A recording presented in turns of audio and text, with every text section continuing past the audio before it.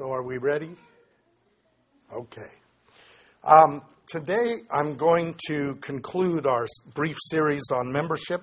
Next week we'll talk more about the holy days of Shavuot and Pentecost. But I want to finish this notion of membership with the idea of mutual accountability. Our working definition of membership is that we are being an active part of a body or a group, not simply being on a list or a roster. And we looked at the various types of membership that we have, the members of the body of Messiah, members of the people of God, and then congregational membership. And in our case, we have congregational membership where somebody is part of the congregation. We have associate membership where people are part of another congregation but interact regularly with us. And then we have corporate membership, which is really a legal membership that we use for the purposes of the IRS and rendering unto Caesar what is his. We looked at the requirements of being a member of the body and of the congregation, which is profession of faith by baptism, and the annual covenantal commitment, which we do each Pentecost. Then we looked at the idea of the expectations. I covered that last time, that the expectations that we have are related to the four functions of the congregation: worship or prayer, the liturgy services, the holy days, discipleship or instruction, growing in grace and in knowledge, the fellowship of the body, ministering to one another and fellowshipping with one another in our regular lives, not just when we gather for a service. And then reconciliation, the trying to keep our relationships at peace with one another and healthy, and dealing with judgment. That is, the idea of judgment being the idea of how do we live this way, making discernment in that context. Today I want to explain why the membership in the Disciple Center is required to participate. Why don't we have a lot of non-members in our midst? And the reason for that is based on the fact or the doctrine of mutual accountability. And I want to briefly address that and then talk about the implications of that. God created mankind to be relational and to be communal. We live, for the most part, in groups. And the primary institutions of household, which is marriage and family, and congregation, neighborhood, and community, these groups are essential for our well-being and our growth. People who isolate themselves too much tend to become social misfits in some ways. But by being in community, we have implications. We benefit, becomes a mutual benefit for us, and we influence each other for the good. But we also bear the infirmities and the sins of each other, and that's where the mutual accountability comes into play. Now, this doctrine of mutual accountability, I'm going to have trouble breathing here, I think. I don't have anything with me, so I'm okay. The doctrine of mutual accountability is found in the Scriptures, in the narratives, in the stories of the Scriptures, in the commands of the Scriptures, and in the rituals of the Scriptures related to the covenants. So we're going to look at some of those. I'm just going to really do a surface thing on them just so that you know that it's there. There are many more that could be addressed. The first one is in Joshua chapter 7. And that chapter is a story that I'm hoping that most of you know. It's the story of Achan and Ai. When the children of Israel are moving into the promised land, God talks to them and he gives them a commandment.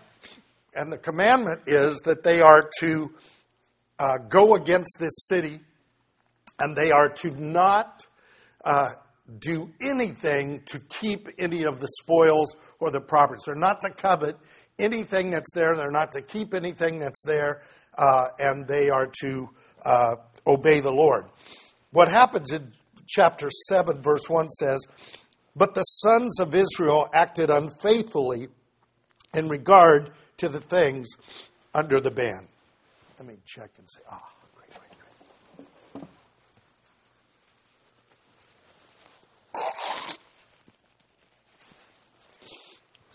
me. My eyes are watering too. Now, notice what it says. It says that the sons of Israel acted unfaithfully in regard to the things under the ban. Now, you would think by that verse that there are a bunch of them doing the wrong thing. As it turns out, there's one. One person is in disobedience, Achan. But God says that Israel has sinned. This is really an important concept. Achan was responsible for violating the commandment of God. And he is going to pay a serious price for that, he and his household. But God is going to bring judgment on all of Israel and tell them, you will not be able to win the battle. You will not be able to move forward because Israel has sinned. They will then find him and find out the problem. They will judge him and deal with him because not only has he sinned against the Lord, but he's troubled all of them. And this begins to give us an understanding of individual and communal responsibility being connected. This is really difficult for Americans to think. Americans really think about individual responsibility and individual privilege. We don't think about communal ones. And we actually believe that to be blamed for something that we didn't do is unfair. When the Southern Baptist Convention finally made a public statement about their place in the race relations of the time of the Civil War and following, and then the Civil Rights Movement. They were very problematic in the midst of that. There were people, when the confession was being made, who said, I didn't do it, and they didn't understand this doctrine of mutual accountability. If your group does something, you're part of that group. The group has an accountability. And you can't play the individual card in total exclusion. Now, the individual who actually does it has double guilt because they have the guilt of the group and the guilt of them as an individual. And Achan was an example of that. But this is found also in the commandments and the rituals. So I want you to turn with me to Deuteronomy chapter 21. This is one of, I think, the most interesting rituals and passages in the scriptures related to the commandments. The commandment, thou shalt not murder. Chapter 21 says this, verse 1. If a slain person is found lying in the open country in the land which the Lord your God gives you to possess, and it is not known who struck him, then the elders and your judges shall go out and measure the distance to the cities which are around the slain one. And it shall be that the city which is nearest to the slain man, that the elders of that city shall take a heifer of the herd, which has not been worked and which has not pulled a yoke. So it's a valuable one. This is ready to be used. And the elders of the city shall bring the heifer down to a valley with running water, which has not been plowed or sown, and shall break the heifer's neck there in the valley. Then the priest, the son of Levi, shall come near, for the Lord your God has chosen them to serve him and to bless in the name of the Lord. And every dispute and every assault shall be settled by them. All the elders of the city which are nearest to the slain man shall wash their hands over the heifer whose neck has been broken in the valley. And they shall answer and say, our hands did not shed this blood, nor did our eyes see it. Forgive your people Israel, whom you have redeemed, O Lord, and do not place the guilt of innocent blood in the midst of your people Israel, and the blood guiltiness shall be forgiven them. So you shall remove the guilt of innocent blood from your midst when you do what is right in the eyes of the Lord. Check this out. They didn't do it. They didn't see anything. But they have to go through the ritual of acknowledging that and declaring their innocence before God in the presence of sin. Not simply a matter of saying, I'm not involved. but a communal responsibility in front of the priests with the elders present so that this thing is done before the Lord. So what we have is we have this notion of the group with mutual accountability, even though there's individual responsibility for sin in that context. Now, the Scripture goes on in many places to talk about this, but there's a particular passage that we're probably more familiar with, found in 1 Corinthians chapter 5.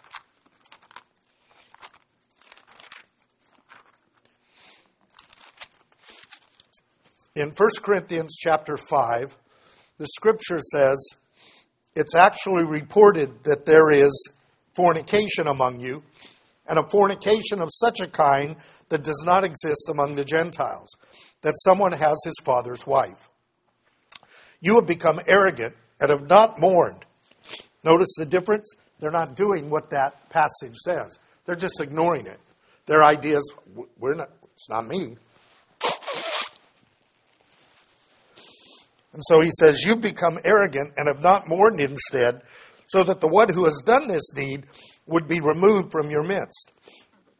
I, on my part, though absent in body but present in spirit, have already judged him who has committed this, as though I were present. In the name of our Lord Jesus, when you are assembled, and I with you in spirit, and the power of our Lord Jesus, deliver such a one to Satan for the destruction of the flesh, so that his spirit may be saved in the day of the Lord Jesus. Your boasting is not good. Do you not know that a little leaven leavens the whole lump? Clean out the old leaven so that you may be a new lump, just as you are in fact unleavened, for Christ our Passover has been sacrificed. Therefore let us celebrate the feast, he's talking about the feast of unleavened bread, not with old leaven, nor with the leaven of malice and wickedness, but with the unleavened bread of sincerity and truth. Now, what is Paul talking about? He's saying, look, you've got somebody in your midst who's doing something, and I've even heard about it. And it's something that's not even going on in the world. And you guys are just ignoring it. You're just acting like it's not your problem, it's his problem, and I'm telling you it's your problem. So what I'm telling you is you get that person out of the community. You remove them. This is what excommunication is. You remove them from the community so that God will deal with them as he should, because he's not going to do it in the community. He's going to do it out of the community. You remove him from the community, and hopefully his soul will be saved. God will deal with him, and he'll come back. In 2 Corinthians, we find out that this man actually did repent, and then Paul says, now, he's suffered enough, restore fellowship to him. And so there is a basis of mutual accountability inside the community. It's not that, well, it's none of your business, you should not judge. So Paul goes on and says these words, verse 9. I wrote to you in my letter not to associate with fornicators. I did not at all mean the fornicators of this world or the covetous, swindlers, idolaters. Then you would have to leave the world. But actually, I wrote to you not to associate with any so-called brother. So this is a person claiming to be a believer. If he is a fornicator, a coveter, an idolater, a reviler, that means someone who blows up in anger and becomes violent, a drunkard or a swindler, you're not to even eat with that one. What have I to do with judging outsiders? Do you not judge those who are within the church? But those who are outside, God judges. Remove that man from among yourselves. So the idea is that when a person needs the judgment of God, we move them out of our midst so that God will do that. Now, most of you know my background and my own rebellion. I didn't wait for people to excommunicate me. In my arrogance and my stupidity and my rebellion, I left those hypocrites, and out I went, right? But God then got a hold of me, judged me, brought me back in, that I could be an object of his grace and his mercy and function in a way that is following after him. So this is the purpose. Even the excommunication is for the purpose of redemption and reconciliation. It's not punitive. The ultimate punitive is at the judgment in the next life, and We need to be ready to receive our punishment now, which is temporal, than the punishment then, which is eternal. In the same way, we want our reward then when it's eternal and not now when it's temporal. So, this principle is found in the apostolic writings to the congregation of both the Jews and the Christians who are following Yeshua. The removal of the violator from the congregation is to avoid communal responsibility because they are mutually responsible. It really is about understanding both individual and communal responsibility. Without a membership, without an acknowledgement that we've made a covenant with each other, we have no right to speak to each other. Who the heck are you to tell me what to do? No, you gave up the right to function totally independent when you joined this congregation.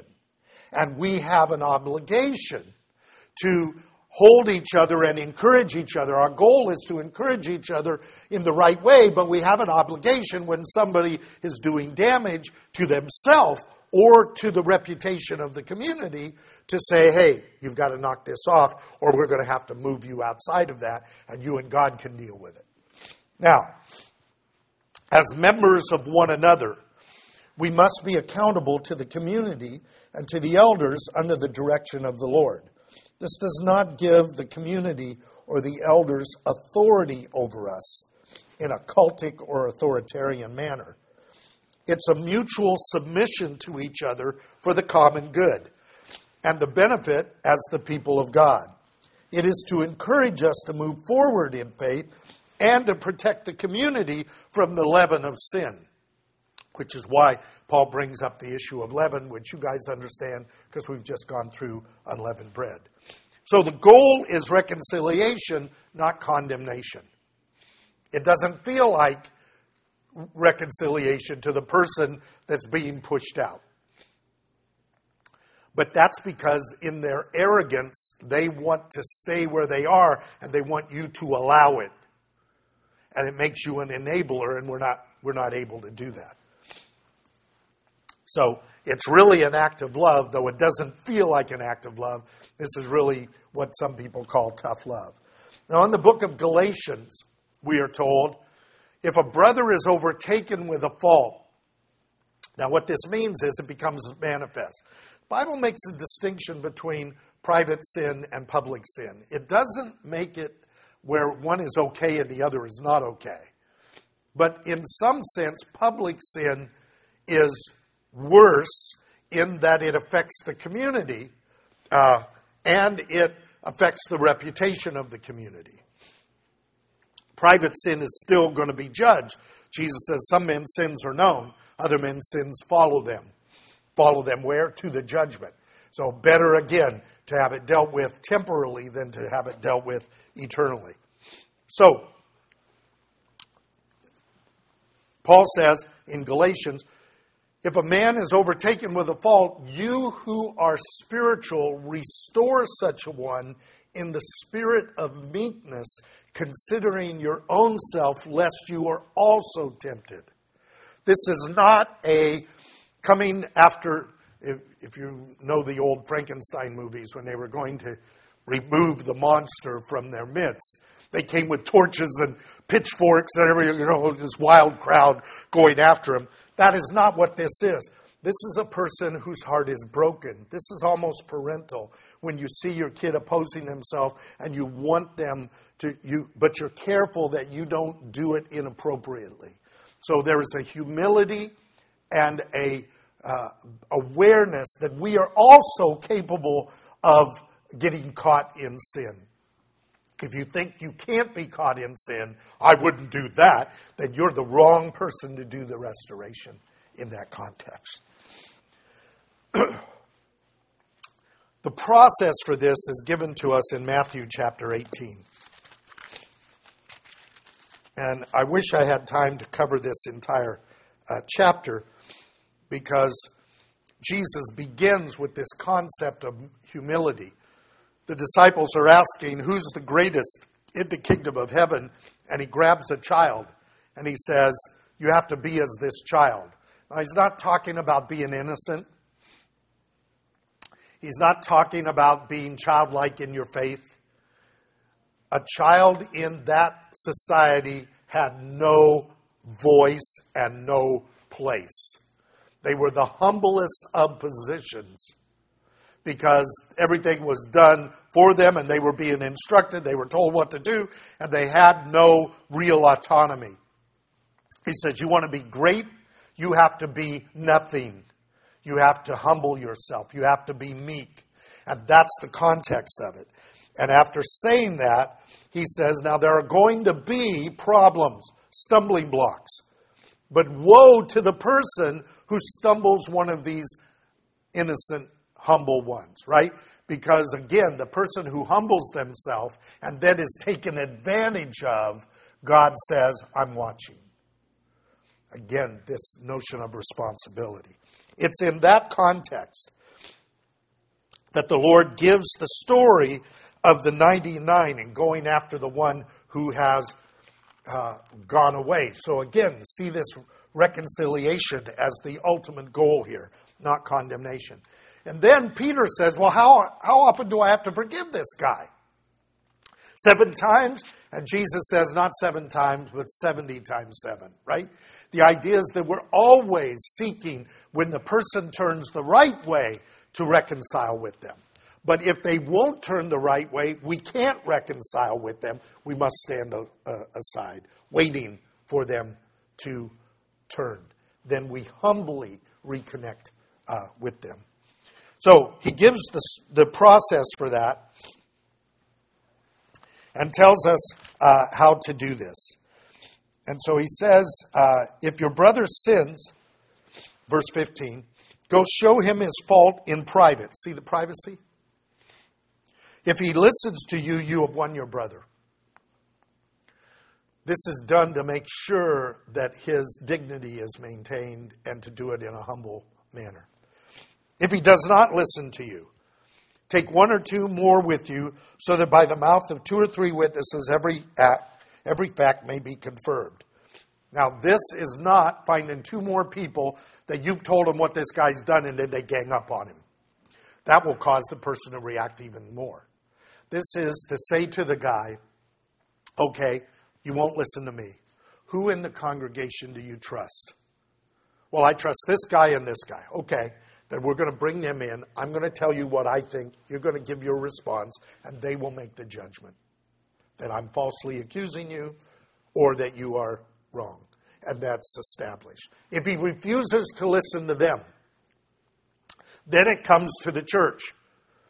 And then the church will make a decision. Notice it becomes more and more public as it has to, because if the person is allowed to continue in their sin, believe me, it will become public.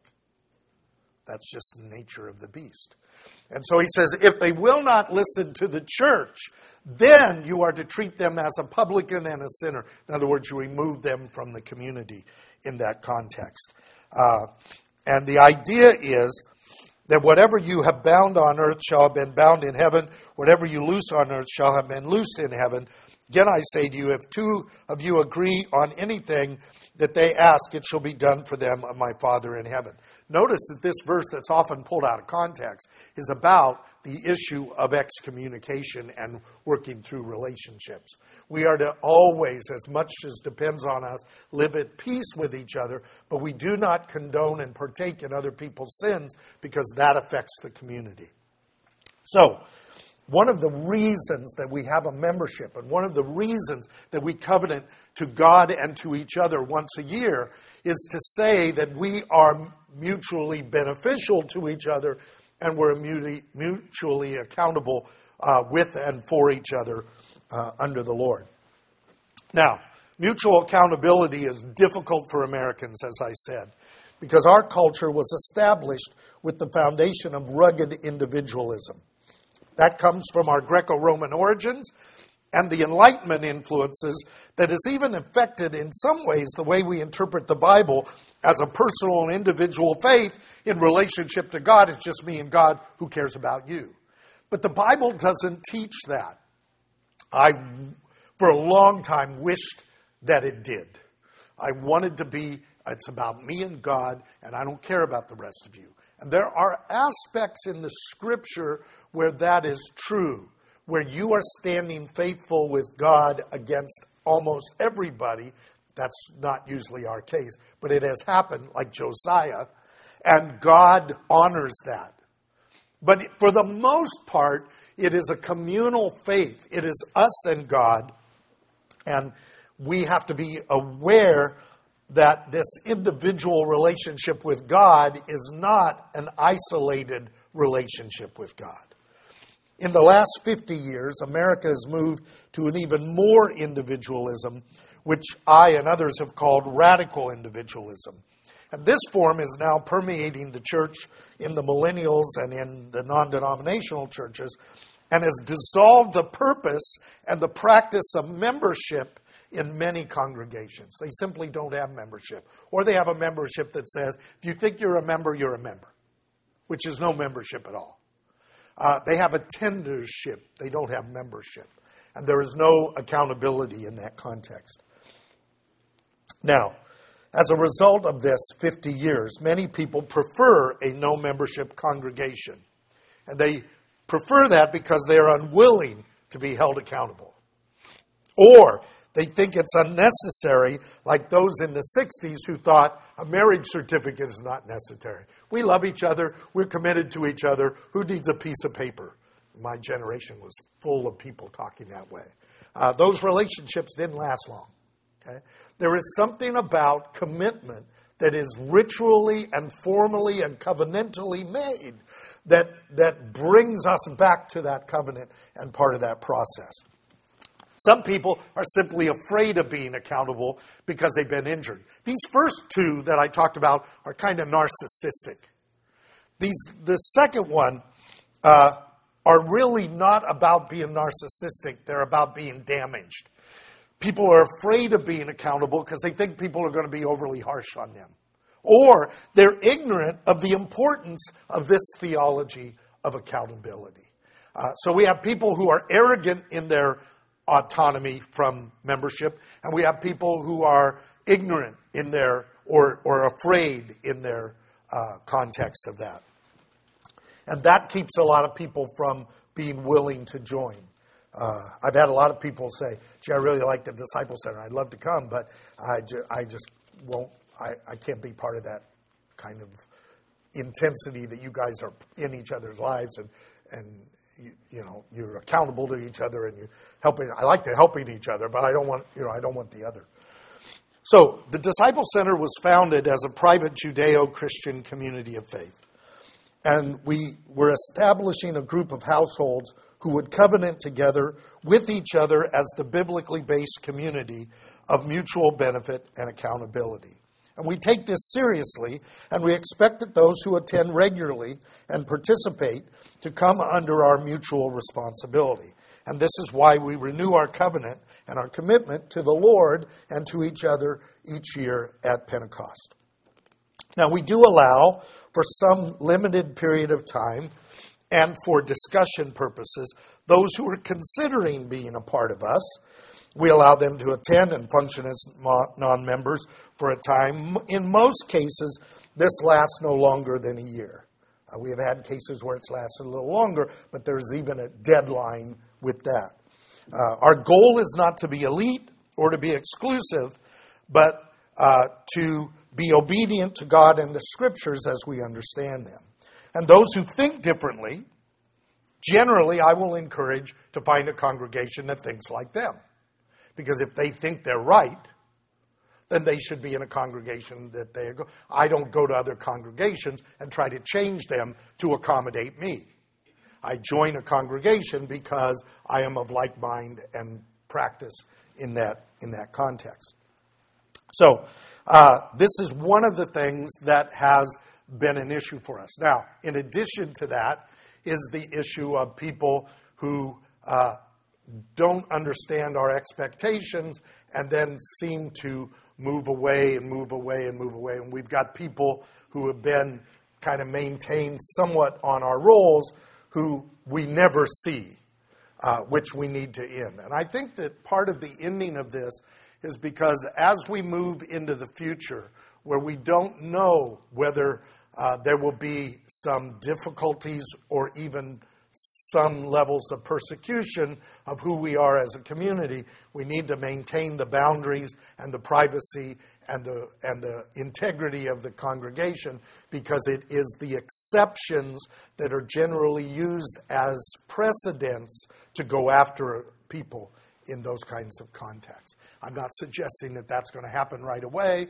I don't want it to happen, but we have to maintain that integrity in that context. So, the purpose of membership is to set a boundary around the congregation that allows us to function in a greater level of intimacy and trust with each other, and also a greater level of mutual accountability with each other, much in the same way we do with our family and our extended family, among those who are believers, so that we can fully follow the Scriptures, or more fully follow the Scriptures as we walk with the Lord.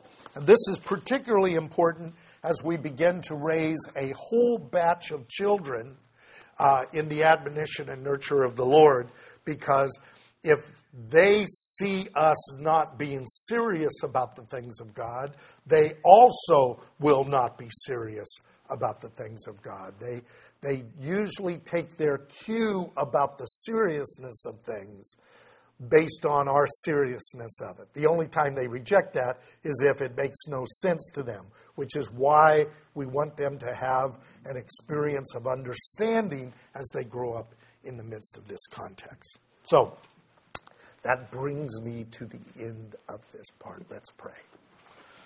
Father, we're grateful for your word and for what a community of faith is. We ask, Lord, that you would help us as we move again towards this time when we recommit ourselves to you. We commit ourselves to one another to be a congregation, that we will do that in a way that is healthy and important, that is according to your word, and that allows us the security and comfort of community, with the accountability of community, not as a fearful thing, but as a thing that provides even a greater security in our lives. We ask it in Jesus' name. Amen.